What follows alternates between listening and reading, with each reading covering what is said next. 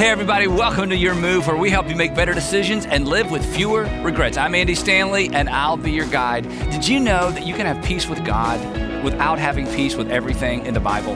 In fact, if you walked away from faith because of something in or maybe about the Bible, I cannot tell you how happy I am that you've tuned in. So stick around. We will talk about all of that right here on Your Move. Hey, we're wrapping up this series today called The Bible for Grown-Ups, and I've been so excited about planning for this series, and I'm so excited to kind of land the plane today. And the reason we did this, and we've said this every week, is that most of us grew up knowing or hearing Bible stories. If you grew up in church, you grew up with Bible stories. Even if you didn't grow up in church, you've heard some Bible stories. In fact, some of you grew up in church and heard the Bible stories, and then as you got older, you walked away from the Bible because the stories just didn't add up. They just didn't make sense anymore. They didn't connect with real life. They didn't connect with science. They didn't connect with what you learned in a university or graduate school setting.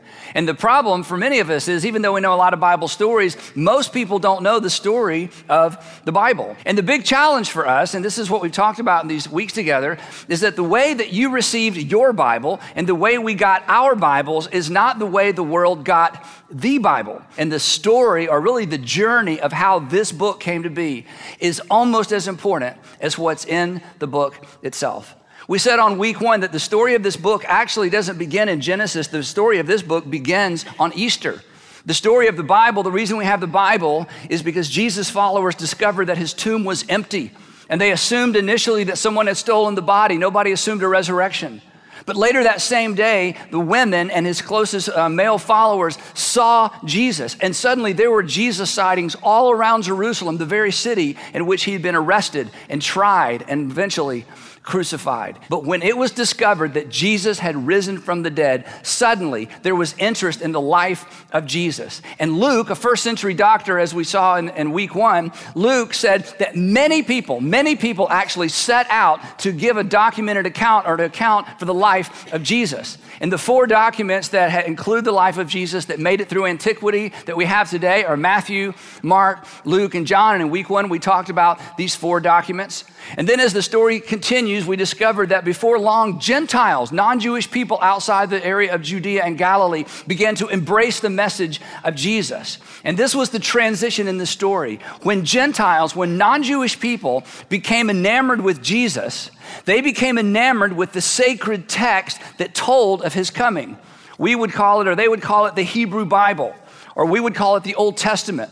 But they called it the law and the prophets. And so the early church got really interested in this book, not because they were interested in Judaism, but because they were interested in Jesus, and this was the backstory to his story. So they eventually embraced this as sacred scripture, but they didn't embrace it as Jewish scripture. The first century and second century church, and especially the third century church, eventually embraced it as Christian scripture. And by the middle, or actually the beginning of the second century, the Hebrew Bible, or the law and the prophets, was being used in Christian worship. And then they eventually gave it a new name.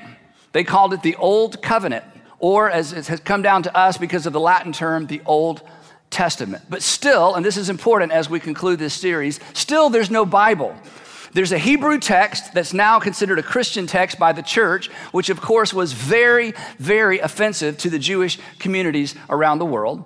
And there were these documents that hadn't been titled yet, but they were the accounts of Jesus' life. We know them as Matthew, Mark, Luke, and John.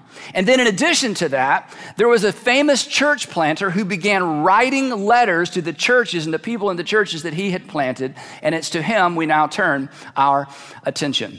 We know him as the Apostle Paul, but the Apostle Paul stepped onto the pages of history actually as Saul of Tarsus. And the reason he has two names is because this was his given Hebrew name, Saul, but he was also a Roman citizen, so he had a Roman name, Paul. And when Saul transitioned from being a Jewish Pharisee, or actually he was a Pharisee for life and he was Jewish for life, but when he transitioned from the role of Pharisee to becoming a church planter to the Gentile world, he began using his Roman name, Paul. Now, the Apostle Paul is so famous. In fact, it is not an exaggeration. Nobody argues with this in academic circles. It is not an exaggeration to say the letters of the Apostle Paul have shaped Western civilization. But when the Apostle Paul talked about himself, he talked about himself in very, very different terms. And here's what he says about himself. He says, I am the least of the apostles, of all Jesus' closest followers. He said, no, I am the least of them. And I don't even deserve to be called an apostle. Well, why, Paul? I mean, you wrote so much, you created so much theology. I mean, you explained the relationship between the Old and New. I mean, why don't you deserve some credit? And he said, let me tell you why. Because when I first stepped onto the pages of history, I did not step into the pages of history as an apostle or a follower of Jesus. Quite the opposite.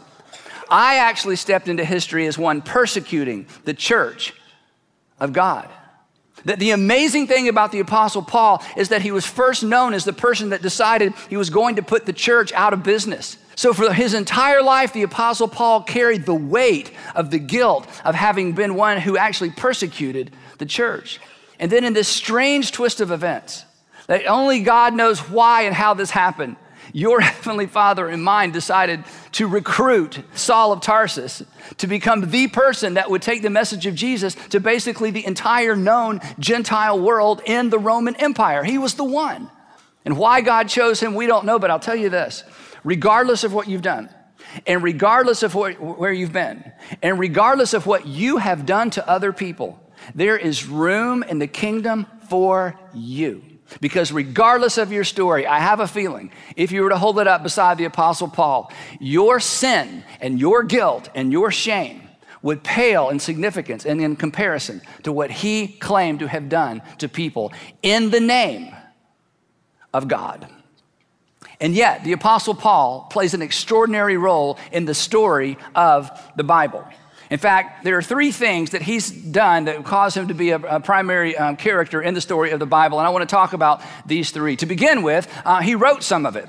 The Apostle Paul wrote a lot of letters to these churches that he had planted around the Mediterranean basin, and 13 of these letters survived antiquity.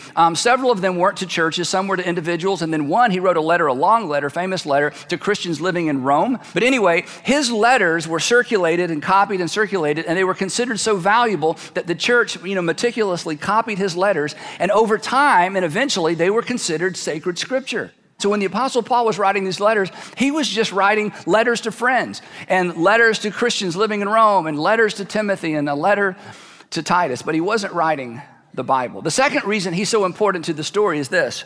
The Apostle Paul explains the relationship between the parts of the Bible. He explains how Christians should view and how Christians should use the Old Testament. And he should know because he was an expert in the law. He was an expert in this book. He was an extraordinary Pharisee. He knew it inside out. So the Apostle Paul had extraordinary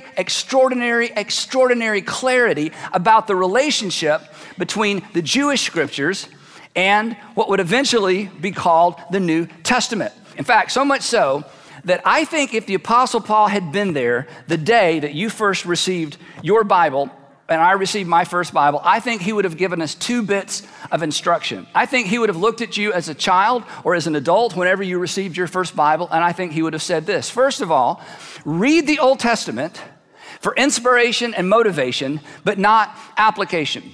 And the reason I say that is because of something he wrote in this letter to Christians living in Corinth. In 1 Corinthians chapter 10, verse 6 and 11, he makes this case, or he makes this point. 1 Corinthians 10, 6 and 11. And in other places, he would say, read the Old Testament for inspiration.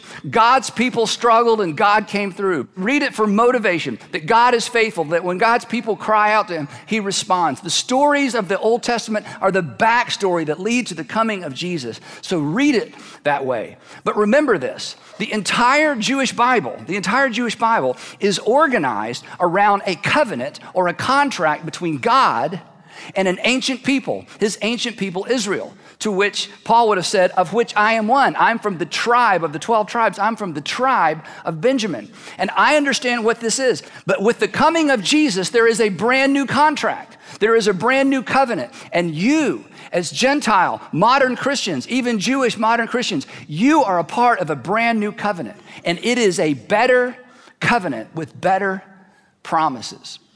His second piece of advice to us, I think, would be this.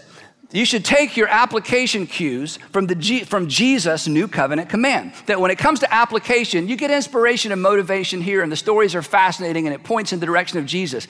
But when it comes to knowing how to live your life, how to manage your money, how to manage your marriage and your relationships, the Apostle Paul clearly teaches that we should take our application cues from Jesus' new covenant command. And what was Jesus' new covenant command? At the end of his ministry, before he was crucified, when he gathered with his apostles in the upper room for their last Passover meal together, he said this. He said, "A new command I am giving you," to which they thought, wait a minute, only God can give commands. And then they probably thought, yeah, but only God can heal the blind and only God can raise the dead. So we're kind of getting used to this. Okay, so what's the new command? This is the command. This is the preeminent command. This is the North Star command. He said, guys, here is a new command. As I have loved you, you are to love one another. In fact, by that unique kind of love, the entire world will know that you are my follower. In other words, I want you to treat people in your family. I want you to treat people at school and at work and at play. I want you to treat them in light of the way that your heavenly Father treated you through me. And then the next day, Jesus would put on a demonstration of love that would take their breath away because it took his breath away.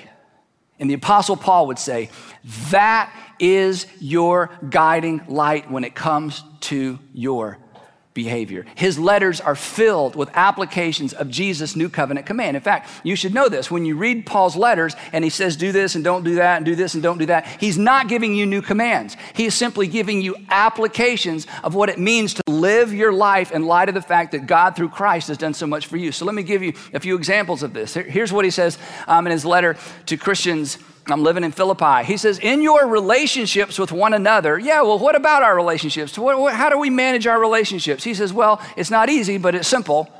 You just have the same mindset as Christ Jesus.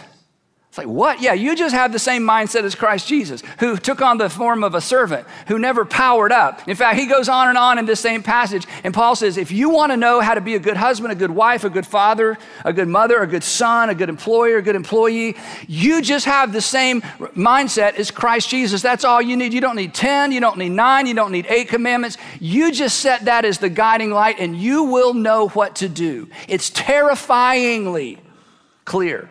In another letter, he says this to Christians. He says, submit to one another. Well, why would I want to submit to somebody who's not worth submitting to? Well, that's the point. You're to submit not out of reverence to them, and you're not to submit out of reverence for yourself. You're to submit out of reverence for Christ. That just as Christ came and got up under your burden, just as Christ did for you what you could not do for yourself, you are to do the same for every single person you meet when you have the opportunity. In his letter to Christians living in Ephesus, he says this, be kind and compassionate to one another and forgive each other. Well, why? Because she's not worth forgiving. I mean, forgive him. Do you know what he did to me? Do you know what he refused to do for me? Paul says, wait, you're missing the point. That's the golden rule. We're beyond that. This is Jesus' new covenant command.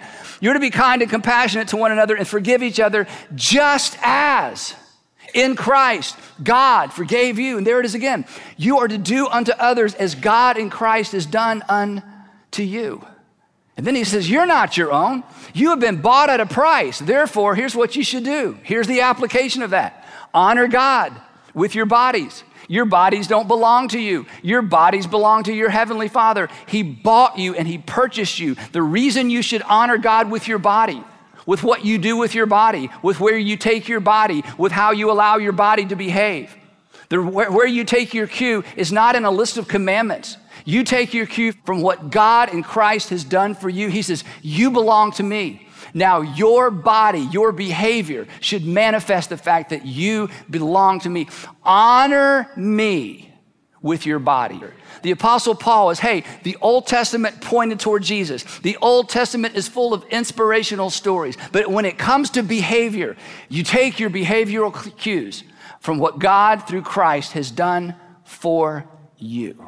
That's what Paul would tell us, I think, when we received our first Bible. But there's a third reason that Paul is so important to the story of the Bible. He wrote some of it. He explains the relationship between parts of it. And then this third part is a bit academic, but you're above average people, so I know you're going to be able to follow this. And this may be the most important part of this final message in this series. In fact, if you walked away from faith, because of something in the Bible or something about the Bible, I want you to especially pay attention to what I'm about to explain. The Apostle Paul authenticates the most important event recorded in this book. The Apostle Paul authenticates in a way that no one else does the most important event in the Bible, because the most important event in the Bible is the reason we have the Bible. It's the resurrection. Again, if there was no resurrection of Jesus, there would be no Bible. Now, here's why Paul's so important to that line of thinking. Perhaps you in college or maybe high school or in graduate school, or maybe you read a book that made a case that the authorship of Matthew, Mark, Luke, and John is disputed, that the dates that those gospels were written were disputed, and that these gospels were written actually by the Christian community many, many, many years after the eyewitnesses of some supposed resurrection had died, and that the myth of the resurrection of Jesus grew up over time and was eventually embraced by the Christian community, and it became a stake in the ground for the Christian community. Now, there are so many problems with that way of thinking, not to mention the fact, why in the world would somebody in the first century abandon their religion to embrace a Jewish sect, lose your job, be ostracized by your family, and be persecuted for the rest of your life, and be forced to worship not a new God, not one of the gods you grew up worshiping, but worship the Jewish God when the Jewish people themselves were against the sect that you had joined. It's very difficult to make a case for this case against the Gospels, but let's leave that aside. The problem with that argument is not what we find in Matthew, Mark, Luke, or John. The problem with that argument is something that the Apostle Paul says. That the Christian community that supposedly developed all of these myths about Jesus later, that whole argument ignores 1 Corinthians. Paul's letter to Christians living in Corinth, Paul's letter to Corinthian believers is indisputable evidence that Jesus' resurrection was accepted immediately, not many, many, many years later. Now, to make this case, I have to show you a timeline, and this is gonna feel a little bit like school. We're not gonna do math, but we are gonna do a little history. And again, for any of you who've lost confidence in the Bible or lost confidence in faith because of something in or about the Bible, this is so important. Nobody disputes that the Apostle Paul was a historical character, and nobody disputes that he wrote the document that we call 1 Corinthians, and nobody disputes the fact that he wrote it around the year 55 to a church that he had planted about 3 years earlier in the year 52. After visiting Jesus' apostles in Jerusalem around 49 and around 40, which was only 3 years after his conversion in 37, and some very, very secular scholars, in fact, one in particular who's pretty famous, who's an atheist, argues that the Apostle Paul probably became a Jesus follower in the year 35, which is only 2, 3, maybe 5 years after Jesus was actually crucified. So the reason this is important is simply this, and for many of you, you see why it's important immediately. If the Christian community created and fabricated the life and the message of Jesus, and if they fabricated the story of the resurrection, then how in the world did the Apostle Paul know about it so close to the time of the resurrection? In his letter to Christians living in Corinth, he said, he writes to them, he says, there are currently hundreds of people in the city of Jerusalem that saw Jesus alive from the dead. So again, belief in the resurrection was immediate, not eventual. Here are his actual words in his letter to Christians living in Corinth. He says this, he says, now brothers and sisters, I want to remind you of the gospel or the good news that I preached to you 3 years ago when I was physically with you. For what I received, in other words, what I was told, I passed on to you as of first importance, that Christ died for our sins, and nobody disputes the fact that Christ died, and nobody disputes the fact that he was crucified. But very early on, the Christian community had embraced this idea that Christ's death was meaningful for individuals, that Christ was the final sacrifice for sin. This was not an idea that the church created many, many, many years later. The Apostle Paul says, when I was with you, I was already preaching this to you.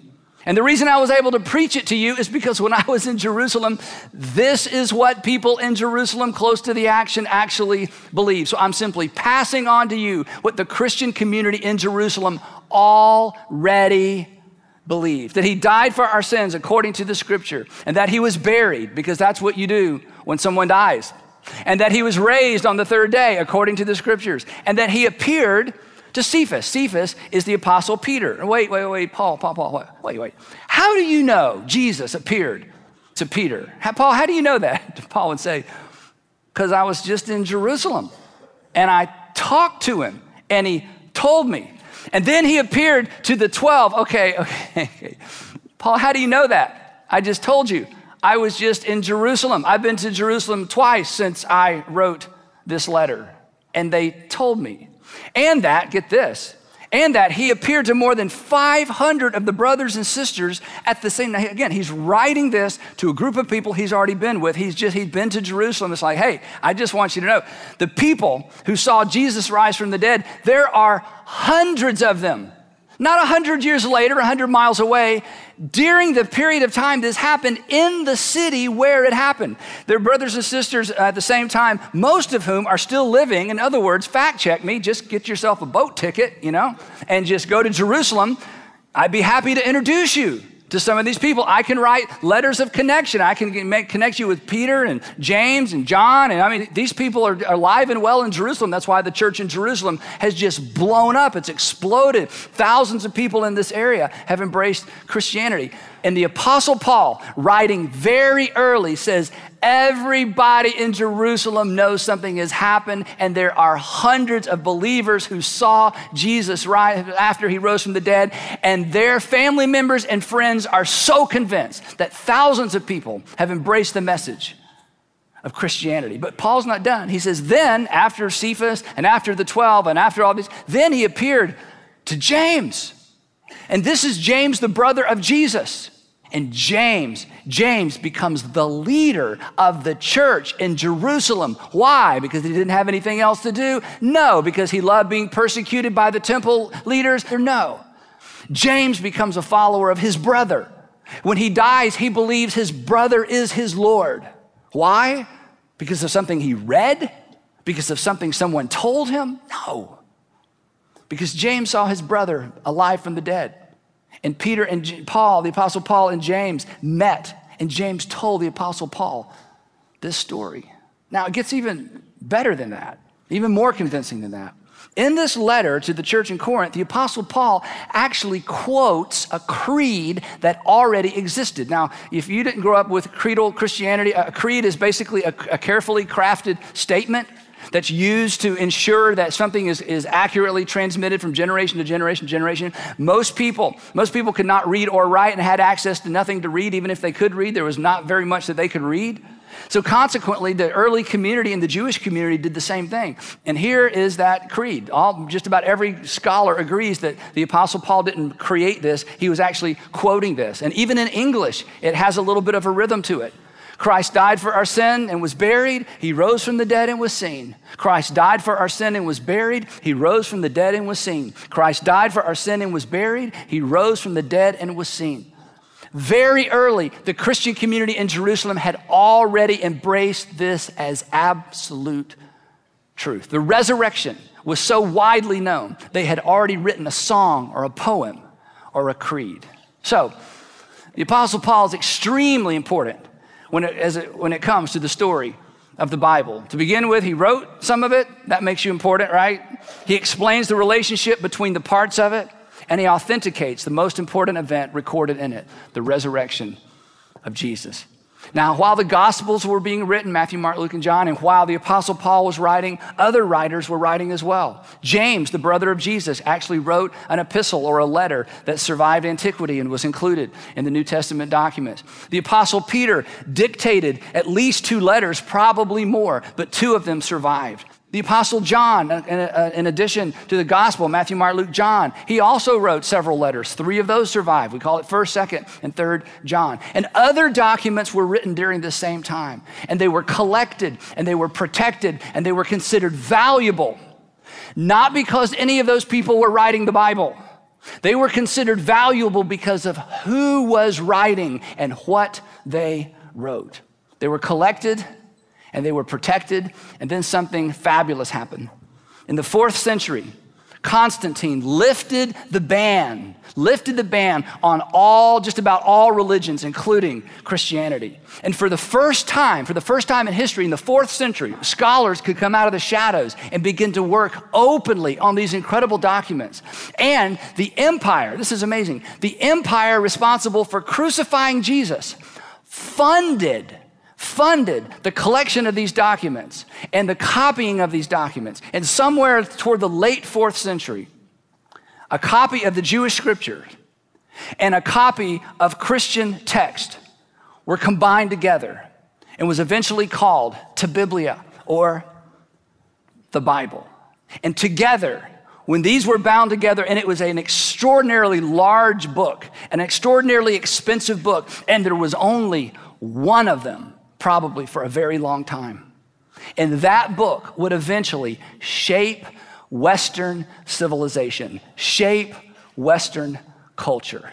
But more personally, that book would shape my life. And perhaps it has shaped yours as well. And it's why I read it every single day.